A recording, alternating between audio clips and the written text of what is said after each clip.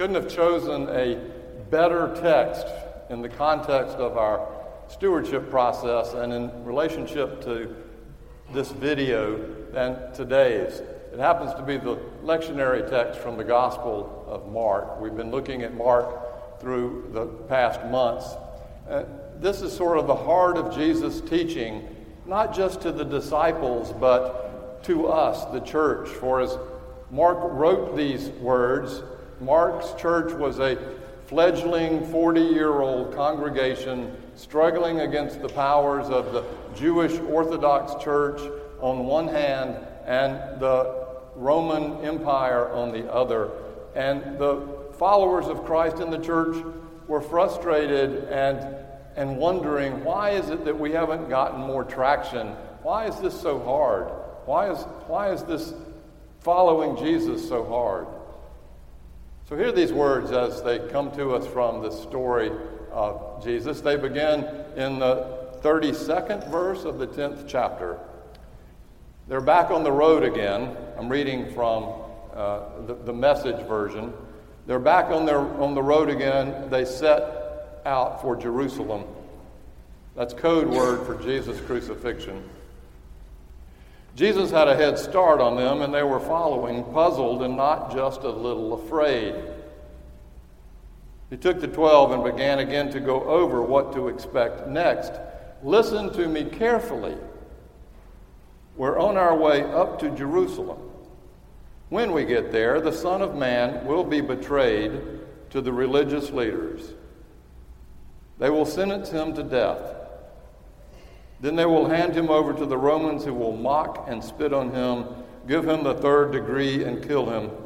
After 3 days, he will rise alive. James and John, Zebedee's sons, called up to him. Teacher, we have something we want you to do for us. What is it? I'll see what I can do. Arrange it, they said, so that we will be awarded the highest places of honor in your glory. One of us at your right and the other at your left. Jesus said, you have no idea what you are asking. Are you capable of drinking the cup I drink? Of being baptized in the baptism I'm about to be plunged into? Sure, they said. Why not? Jesus said, come to think of it, you will drink the cup I drink and be baptized in my baptism. But as to awarding places of honor, that's not my business. There are other arrangements for that. When the other 10 heard of this conversation, they lost their tempers with James and John. Jesus got them together to settle things down. You've observed how godless rulers throw their weight around, he said. And when people get a little power, how quickly it goes to their heads. It's not going to be that way with you. Whoever wants to be great must become a servant. Whoever wants to be first among you must be your servant. That is what the Son of Man has done. He came to serve, not to be served, and then to give away his life in exchange for many who are held hostage. This is the word of the Lord. If you think about it, James and John had every good reason to run Jesus down on the way to Jerusalem that day, for they indeed felt like they were insiders, teachers' pets. And if you look at the gospel story, you see that in a way they were. Jesus first called Simon, became Peter and Andrew as they were fishing, and then not 20 yards down from the lake, he saw James and John mending the net in the boat with their father, and he called them to follow too, and they left up right where they were doing, literally emptied the boat, left their father doing his work, and followed Jesus. And in almost every case, when Jesus is doing something incredibly intimate or vulnerable or powerful, it's Peter and James and John that he does it with. When Jesus had to raise the girl who had been dead for several days, he asked James and John and Peter to go with him. They knew they had some favorable weight with him, but they wanted more. It was James and John and Peter that Jesus asked to go to the Mount of Transfiguration when his clothes were turned dazzling white and when Jesus heard the word of God from the heavens say, "This is my beloved Son, in whom I am most proud." They wanted more. They wanted to be recognized. They wanted to sit at the seat of honor. They wanted a promotion. They wanted lieutenant's pins on bars on their lapels, one on the right and one on the left. And Jesus, hearing that, quickly disabuses them of that notion. And he says to them, "You have no idea what you are asking. You want to drink from my cup and be baptized in the same baptism as I have been?" It looks like what it looks like to go to Jerusalem, where I will be scourged and mocked and spit on, and where I will be lifted up on the cross to die. That's what you're asking? It's funny about our human propensity not to listen carefully to those conversations that we don't want to hear. We have this human propensity, confirmation bias, I think it's called, to listen through the lens of our own perspective and not to hear what others are saying. And what they could not hear, what they could not fathom, is the notion that their 3 years of discipleship would end up in Jerusalem with Jesus crucified. It was Peter, James, and John, if you remember, that Jesus took to the Garden of Gethsemane when he prayed, "Father, let this cup pass."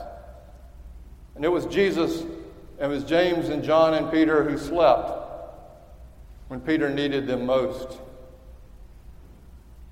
Sometimes we just can't hear that part because it doesn't fit into our perspective. Their perspective was that they would be elevated, they would be lifted up in the same power and glory as Jesus would be, having no idea that that lifting up at that point would be on the cross. Well, they had some idea. Jesus had told them. They just can't fathom it. But this story is more than just a morality tale about be careful what you ask for. It was written 40 years after Jesus' death, as I said, for Mark to support the early church struggling with what it means to be a follower of Jesus. The members were getting hammered. They had little influence in the world. They were struggling. And all the while, they kept waiting for power and prestige. And Mark is reminding them that the power that we have as a church comes only through the power of the suffering Christ, the one who came to serve and not be served. He turns it upside down about what power looks like. I came to serve and not be served. According to the Gospels, I think, as I read it, the church was never meant to sit at the seat of power, political power, or governmental power, much less at the head of the table. But things changed over time.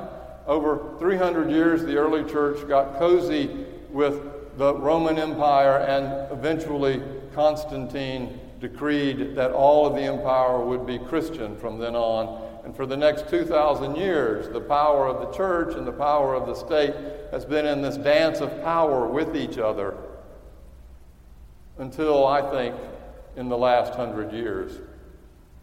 We're seeing the fragmentation of the church across the globe. We're seeing the church losing its influence in terms of our culture and our power.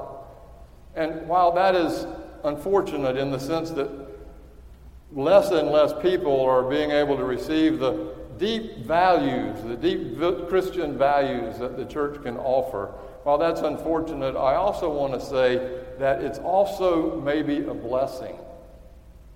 That the church was never meant to have that kind of power in the world if Jesus is our example.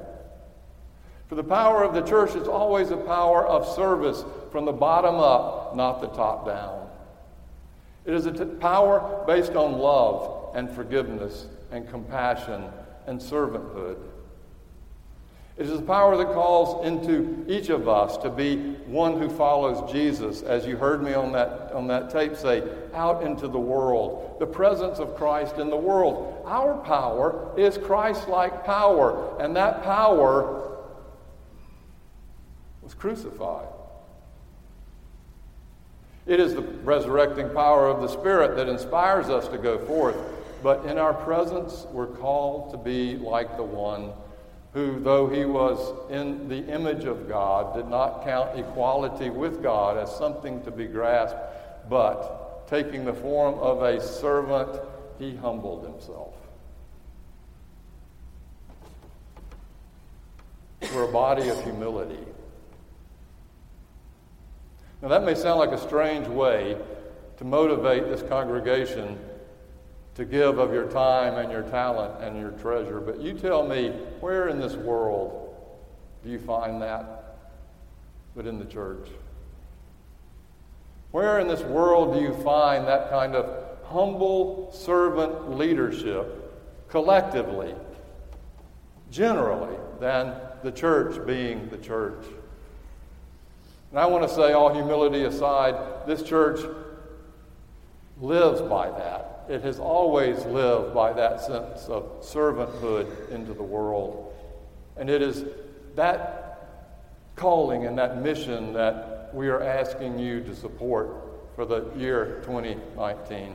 This church is a vibrant, bright light in a dark world that needs to understand what humility and reconciliation looks like. And we are that light. So I pray that the Spirit of God will move among each of us as we gratefully and responsibly choose to make our commitment with our time and our treasure and our talents.